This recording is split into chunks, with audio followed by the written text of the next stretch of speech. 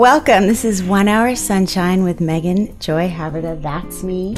And we're here today with Dr. Hisu Witten, who I'll be introducing in 1 second. But I want to say we're filming at the Sandbox in Santa Barbara, California, which is a co-working hub for creative entrepreneurs and change makers. So I'm very grateful that we were able to do the show here and be part of this community. So this show is actually about coming out of the proverbial closet when it comes to intuition and using one's intuition in business. So on this show, I'll be interviewing business leaders and business founders that are actually willing to admit that they use their intuition in business and tell some real stories and the results of using their intuition. How they navigate their lives through using intuition, how they make serious business decisions by using their intuition. And the premise of the show is to really normalize intuition in our life, in business, on Main Street, and bring it out of kind of the mystic, magical, otherworldly unicorn, scary place and really normalize it and make it a wonderful asset for business and communities and organizations to really see it as an asset. So, our guest today is Dr. Hisu Witten. He's a dear friend of mine, so I'll just say that up front. But he's a very unique doctor, and he's created a form of clinical kinesiology that really works with the body wisdom, and he can teach it in a period of 2 weekends. So it is a simplified version, and yet it helps people navigate their lives, touch in and understand their emotional triggers and what's happening in their body, and even self-diagnose things that are happening in their body so they can catch them early and really deal with them and find, the right treatments for themselves. So it's a real honor to have him here today. Welcome, Hisu. Thank you, and congratulations on your brand new show. That's awesome. Thank you. So before we start to chat, I'm going to share one intuition of the day. I'll do that on every show. And, for this show, I sat down and I closed my eyes and I said, what's important for the first show? What's the baseline? And the information that I got came through me. I often hear words, I see images, I get gut feels. I also have prophetic dreams. But what I wanted to share with the audience today is that everybody's a conductor. Everybody's a conductor of energy and a conductor of their day and a conductor of their life. And with that information, they're completely in control of how they respond to what is going on around them. And everybody deals with information differently. So as I said, I hear things, I see things, I have prophetic dreams, I get that gut feel. And everybody has it in a different way. Everybody's body is in tune and attune in a different way. And that makes us unique, but it also gives us a lot of creative license to use our intuition in our own way. So I wanted to share with the audience, that it's a unique, customized way of living. And the more in touch you get with how you intuit information, the more you can refine those ways of intuiting information. So, I'd also like to bring up, I think in society, people get afraid. Well, do you know more than me? Do you think you know more than me? How do you know it's not your ego? And those are all really good questions. The way that I tell if it's an egoic feeling or intuition or a intuitive concept or idea, the ego runs on fear and on control. So if I have that agitated feeling in my body or kind of a fuzzy, grabbing, fearful tone in my voice or my eyes constrict, I can tell the ego's at play. If I'm very calm and centered and I just feel full of love and inspiration and it's very clear and it just came straight through me unedited, I know it's intuition. So, over the course of this show, we'll really learn how to check ourselves and really come from a place of intuition and not ego. So now we want to hear your story. One thing that I find really funny is that we are both from the East Coast, and we made our way out here. So first I want to hear, why did you even choose to become a doctor? What was your impulse to actually get a degree and go for a traditional career? Well, as you're speaking, so many thoughts were coming to my head. Really comes down to how we live our lives. Mm-hmm. And there's just so many distinctions that pop up that are so vital to how I live my life. And now it's just so much a part of me that I don't even think about it. So some of the things you're bringing up, it's like, how do I do that? It's just become such a part of my fiber. But why I became a doctor? Well, I first got a degree in psychology, and people would ask me, well, so you're going to go get a master's degree, you're going to be a psychologist? And I thought, well, I was an athlete, a gymnast and a swimmer, and my stepdad was a chiropractor, and so I liked body work. My mom was a massage therapist, so it's like, well, the mind's important. I want to do something that incorporates working with people's minds and thought processes and belief systems, but I also want to work with the body as well. So I got a massage license and went off and started massaging people. But I wanted to go deeper than that enabled me to do. And so I was looking for, something where I could just learn a lot more and go deeper with people. So that led me to chiropractic school. Cool. And then at what point in your medical education did you think, oh dear, I have a very different angle on medicine and healing that I'm being taught. I think I'm going to have to veer this way. How'd you come to that? Well, there's a whole art and science called muscle testing, which I became acquainted with through, like I say, my mother's second husband when I was about 12. So I forgot about all that stuff for about 10 years. And then when I did massage, I remembered it again and went and got a book on that. So my mentor shared with me a concept which I thought was very profound, that every other healing system is a doctor-driven system. So if you have a neck pain, you go to a medical doctor, they'll give you drugs, they'll give you, surgery, muscle relaxants. If you go to an acupuncturist with that same problem, you'll get needles stuck in you. If you go to a chiropractor, you get popped. If you go to a psychologist, they'll say, well, who's a pain in your neck? There's a psychosomatic connection there. So what I realized, the treatment that each patient was getting had almost nothing to do with what that patient needed, and everything to do with the doctor's trainings, their philosophy, their opinions. So the concept, this was the big aha moment, was, wouldn't it be great if I could bring all my knowledge, all my experience, and set that aside and just listen to the patient's body and deliver whatever it was the body was requesting. So then it just became a matter of, how could I listen deeply to what the body was trying to communicate that it needed at the nutritional level, at the structural level, and at the energetic level. So beautiful. That's kind of my path in a nutshell. And then over time, working with bodies and being a chiropractor that had all this knowledge and different modalities and understanding that each human being needs its own kind of tune-up, how did you begin to develop the Witten method? And do you want to share with the audience what the Witten method is? Well, naturally, I took seminars. I wanted to see what the best techniques were that were out there, and I studied with a few people, but primarily Dr. Fox from St. Louis, who was teaching clinical kinesiology, and I became one of maybe 10 or less masters of that. It took me about 3 or 4 years to get really proficient in it. In fact, speaking of intuition, I got the intuition to drop out of school for 6 months just to go learn that work. Wow. And so I took a little break and just totally dedicated myself to that. But after 4 years, I realized there's only 10 of us in the world that are really good at this technique, and it's a profound technique. But there was some holes in the technique. It had some serious limitations, I discovered. And so what I realized, it was too complicated.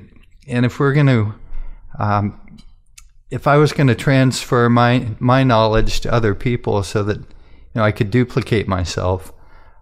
We needed to simplify it. And I realized, what do I need to know as a doctor? I can only do one thing at a time. So I just kind of broke it down to the principle. The body's really trying to invite me to do something somewhere. So all I really need to know is, where's the body inviting me to go, and what does it want me to do there? So then I deliver whatever therapy the body's requesting, and then ask, okay, where do you want me to go next, and what do you want me to do there? Yeah, one priority at a time. In the moment. I can only do one thing at a time. Yep. And so now that's teachable. I have a menu of all the structural, nutritional, and energetic things that I can do. And I'm like a waiter, just, what can I get you? Yeah. So it's quite simple and it's teachable. So. Yeah. Well, I've been your patient, for several years now, and you almost go into a different state. I mean, you're there and we talk, but you're very, very, I guess the word I would use is open. It's like all your channels are open and you're just receiving the information. So do you want to share with the audience some of the testing that you do on your hand so that you can kind of double check what you're getting intuitively with your own body knowledge? So literally there's a patient on the table and you're checking if your information that you're receiving is accurate by checking your own kinesiology yes/no response. Do you want to share a little bit about that process for you as a practitioner? And I can certainly say as a patient, it's very, very accurate. So sure, good job. I'm sorry if these answers are too long. No, it's great. A complex subject and it's hard to soundbite it, Oh yeah, no, take your time. I'm doing my best to be concise, but so essentially the brain has all the data about the person, but we can't access that information directly. I can't go into the person's head and extract all the information, about them. So the brain also controls the muscles. So it sends an electrical signal down the nerve to the muscle. So what was discovered by applied kinesiology founder George Goodhart in the 60s was that when you make a true statement, the electricity flows to the muscle and the muscle will hold strong. So I'm actually the practitioner and the patient here. So this hand's the practitioner, this hand's the patient. So I'm pushing on the patient's arm to see if the electricity is flowing and the muscle is strong. So I can make a statement like, your C1 vertebrae is in place. And if they hold strong, that means that's a true statement. Yeah. If it goes weak, we know it's out of place and we can go find out, how it wants to be adjusted. By the same token, we can ask, your body likes bread or wheat. And if it goes weak, we know there's a sensitivity to that food. Yeah. So all the information, whether it's structural information, chemical information, or emotional information, it's all electrical. It's all information. Yeah. So we can make a statement and see if it's true or false. So that way we can access the brain's, innate intelligence and see if it agrees with various statements. So, so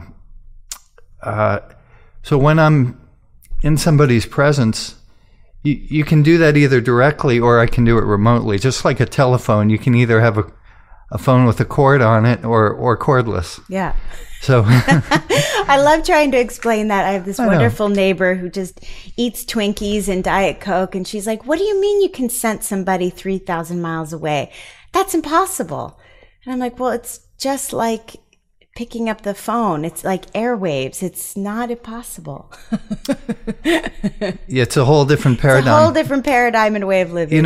One of the examples is oftentimes parents will know when their child's in trouble or hurt. Right. And so it's a good one. What does that mean? What does that indicate about our interconnectedness? Yeah. So if you ponder that a while, then you go, okay, we're interconnected so we can access that information. Yeah. If our channels are open. So yeah. One of the things that I was bothered by was that I didn't have incredible powers. I couldn't look at somebody and see colors and go, oh, you've got a disease there, or I didn't hear voices telling me, give them that herb or something like that. But later I came to appreciate I don't have any special gifts. These are things that I've developed, because if I had special gifts, it wouldn't be teachable. And one of the things I think I'm here to do is to show people that they can do it themselves. They they can tune into their own intuition. That's one of the problems with man is we've kind of disconnected from our intuition. You know, birds don't need a calendar to know when it's time to fly south. You know, we've gotten too much in our head. Yeah. And I think life really is a balance of your intellectual knowledge and your intuitive wisdom. So it's a balance of head and heart. It's kind of a yin-yang thing. Well, and your point about animals is a really good one, especially when you think about health and what is good for me, and is it good for me to eat that berry or whatever. You know, I lived in northern New Mexico alone for a year, and I developed 360-degree awareness. I could literally feel like an animal behind me when I was in the forest. It was very interesting, and it happened naturally. I didn't mean for it to happen. And then you come back to society. You know, when I was out in the woods, I could pick up rodents and fling them out of the kitchen door. And, you know, I was just very in tune with what was happening all around me and one with everything. Whereas now I see a mouse in my kitchen and I'm like, ah! Like screaming like a little girl because situationally I'm in a pampered city setting where you don't want a mouse in your kitchen because you're busy and you're looking at your watch, and you know, there's this freneticness that we create as if the busyness is more important than the connectedness. So something you and I talk about often is developing, nurturing, giving support to autonomous human beings, actually raising autonomous human beings. We both have sons, so we've done our best to keep them intuitive, keep them open, keep them connected to their emotional centers, even as strong warrior men that they are. But the idea of autonomy in a culture that has become so specialized, what is your big vision for that? Because I know you're brewing something. Too much to say, but little bite. Yeah, absolutely. You know, the younger the people that take my workshop, the younger people, teenagers I've had in my workshop, and I've actually, when I've given talks, I've had 7 or 8 year olds come up and I'll muscle test them, and they get it completely. It's second nature to them. They're bored by, you know, halfway through the workshop. They're like, well, what's next? You know? Yeah. So they're closer to that time when they were intuitive, like children are intuitive like that. So, yeah, that's something we do lose, I think, in our society. So, so the technique I do on myself, see, this muscle testing, I just test the arm because it's a convenient lever to push on. Yeah. Right. So you can channel the information through any muscle. So one of the tests is using what they call an O-ring. Yeah. So this hand tries to hold the fingers together and this hand tries to pry them apart. So if it holds strong, that's a yes. Yeah. So if you make a statement, the answer is yes. In that method. Yeah. So it'll go weak. So you can practice on things you know, like I live in Santa Barbara. Yeah. You know. This is our president. It's 8 o'clock in the morning. Mm-hmm. Yeah. And then you can, you know, do things that aren't true. I live in China. Yeah. So you can use that kind of as your training wheels to practice getting that feel. So it's strong, it's weak. So when it goes weak, what happens? The muscles don't just atrophy. It's that the electricity turns off. So the muscle is like the light bulb. Right. And the nerve is like the electrical wire to the light bulb. So when you flip the switch, the electricity goes off. It doesn't matter how strong or how big that light bulb is. Yeah. The electricity goes off, the light bulb goes off. So even if I'm working on a big, strong guy, his arm will just go weak because the electricity's off. And his body's saying, no way. Yeah, yeah. Well, so, it even goes back to the Bible. They're trying to, you know, we're always trying to decide, should I say yes to this or no to this? This is the big question. Which door should I walk through? Yeah. And so this is a bridge. It's a technique because we don't always have a connection with our intuition. So until we can get that internal sense, this is a technique. It's kind of like a bridge to get us back. So one question we're going to talk about when we say hello and goodbye to our product friend, Scott Walker of Juice Ranch. When you come back, we're going to talk about your 5-year vision for healthcare in America. And it can be tiny little bullet points or, you know, whatever comes to you, but that's going to be your next question. Oh my God. So let's grab our Juice Ranch friend and bring him in for a minute, and then we'll bring you back on. Okay, sounds good. Awesome. We're back, and it turns out that Scott Walker of Juice Ranch had to run, which business owners do. He got a phone call and had to take it. So here we are with his amazing fresh juice. I first met Scott Walker back in 2013, and he was at a venue for a conscious entrepreneur that was launching a book, and he was taste testing his juice for the crowd, and he was so bright-eyed and incredibly alive in his body and absolutely in love with his juice. And the woman he would be with still today and have children with was by his side back then, Erin. They're an amazing couple, and they tried all these different combinations and saw how it felt in the body and what was the alkalinity and balancing the acid and, you know, relating fresh juice and why we drink it and why it's important. It goes all the way back to what you and I were talking about in terms of electricity. You know, it's vitamins and minerals that actually run the current and help our body function better, give us that vitality, give us that sparkly eye. If you're only eating processed foods, you can feel very dull and heavy and lethargic, and you don't have that nice shiny skin, and you don't have those sparkly eyes. So they're now on their third franchise of Juice Ranch, and they've created many different blends using fruits and vegetables. But as a doctor, I would love to hear your take on the tonics and on fresh juice in general and how you see it impacting your clients. Well, it's delicious. This is actually the first time I tried it, and I did get to meet Scott. And I'm sorry, I got to stop you one second. Okay, go ahead. Sure. So I did get to meet Scott. He definitely does look very alive. And what was interesting about electricity, I hadn't thought about it till you said it, was electricity actually doesn't get conducted in water.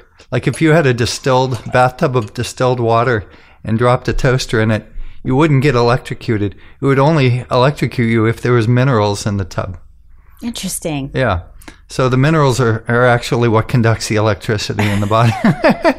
Kind of a little morbid. Cheers to that. Cheers to living in a healthy body that's full of conductivity. Yes. Talking about being the conductor, which is how we started the conversation. Cheers, good. Juice Ranch. Thank you. So we tried this awesome juice, which is Mermaid, which is one of my all-time favorites at Juice Ranch. Very green, very delicious, mostly all vegetable. Now let's try one of the fruitier ones. I'm more of a green juice girl, but they have incredibly fresh fruits, and they really do source and buy as much as they can locally in terms of their produce. Let's see what we think of this one.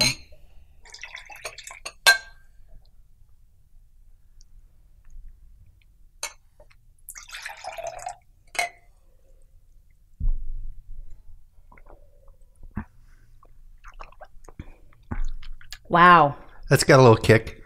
That's got a kick. I would think lemon, cayenne. Maybe a little cayenne. Little ginger. Some citrus. Beautiful. I think I'm alkalinizing. As we speak. As we speak. Well, thank you. So I really encourage everybody to find their own balance between fruits and vegetables, but also, you know, the great thing about these juices and the care and attention that Erin and Scott have put into their combinations is that kids drink them.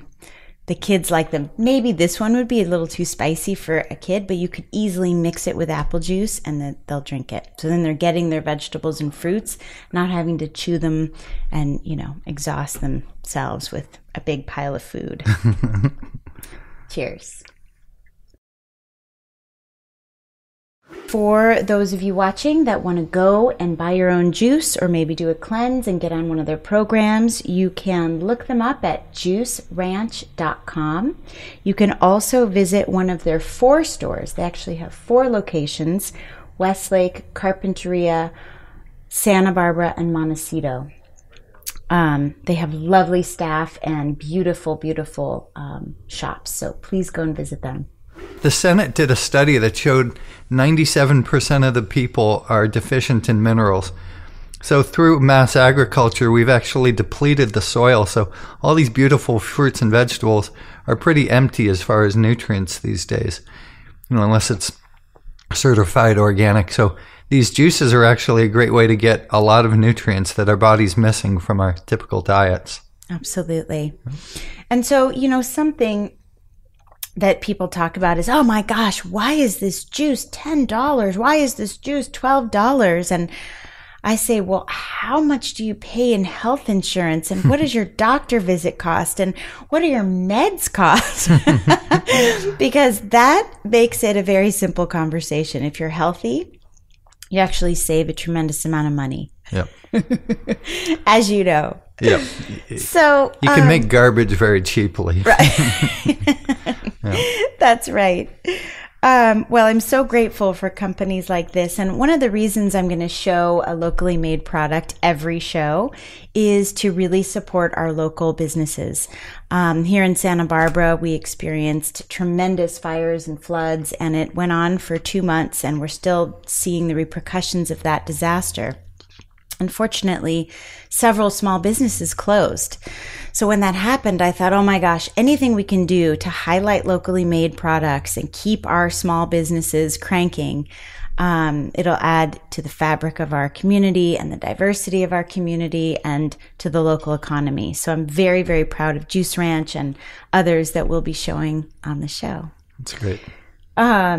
So we were talking earlier about your 5-year vision for humanity, for healthcare. What does that look like? What would be your wish for people? Such a huge question once again. Like I say, I think we really have to start with the children, because we've got to start training these children to stay connected with their intuition. So I would like to teach muscle testing in schools and have that grow, have that be a nationwide, eventually worldwide practice. Physical education, they call it physical education, but it's really just kickball time. Yeah. They play basketball. Skills, yeah. So they're not learning about their physical body. It's not really education at all. Yeah. It's kind of recess time. Right. So I think if we actually took that segment of each school child's day, to learn how to muscle test, how to reconnect with their intuition, how to touch other people in a healing way. And they're fascinated by it. Muscle testing occurs as magic to them. Someone's arm just going weak because they made a statement or a thought like that. They're fascinated by it. They're not jaded. They're like, how does that work? Are there scientific studies about that? Most adults, you get that in the mainstream. So starting with children is a big part of my vision. And eventually, I think, we've got 100 million, Time Magazine says we have 100 million Americans in chronic pain. Wow. They're on opioids. So many opioids. We're consuming 70% of the world's opioids and painkillers in this country. And it's an epidemic. We don't know what to do with, we don't know what to do about it. It's national news. So I'd like to create retreat centers, possibly, where people can get intelligent health care and re-educated on how to take care of themselves nutritionally, how to, prepare meals. What's the difference between real food and just, edible entertainment? Yeah. How to move properly and do exercise that rehabilitates their joints. Yeah. How to deal with stress and process their emotions. And how to even stay in the body in a stressful situation or a fearful situation. That's huge. I remember being in my mid-20s and I was living way out in nature. And I remember thinking, I've had 3 near-death experiences. What are those about? Why do I leap out of my body sometimes? And why do I feel like it's uncomfortable to be here on Earth? I remember having this conversation with myself. And the information that I got back was, well, you really have to choose to live here. You really have to incarnate into the body if you want to be a productive, constructive community member and person on the planet. Because if you keep getting afraid or you don't feel comfortable in your body, you won't be as engaged and productive and helpful and in service to others. So I spent the next decade incarnating fully into my body, which meant a lot of different things. And still today, I laugh at that saying, oh, she was beside herself, or, oh, he got so upset he was beside himself. Well, that's actually a real thing. If you get so freaked out, you can disassociate and kind of live outside of your body and not take responsibility for what's happening and just kind of glaze over. And that's when willful blindness can happen because you're so freaked out.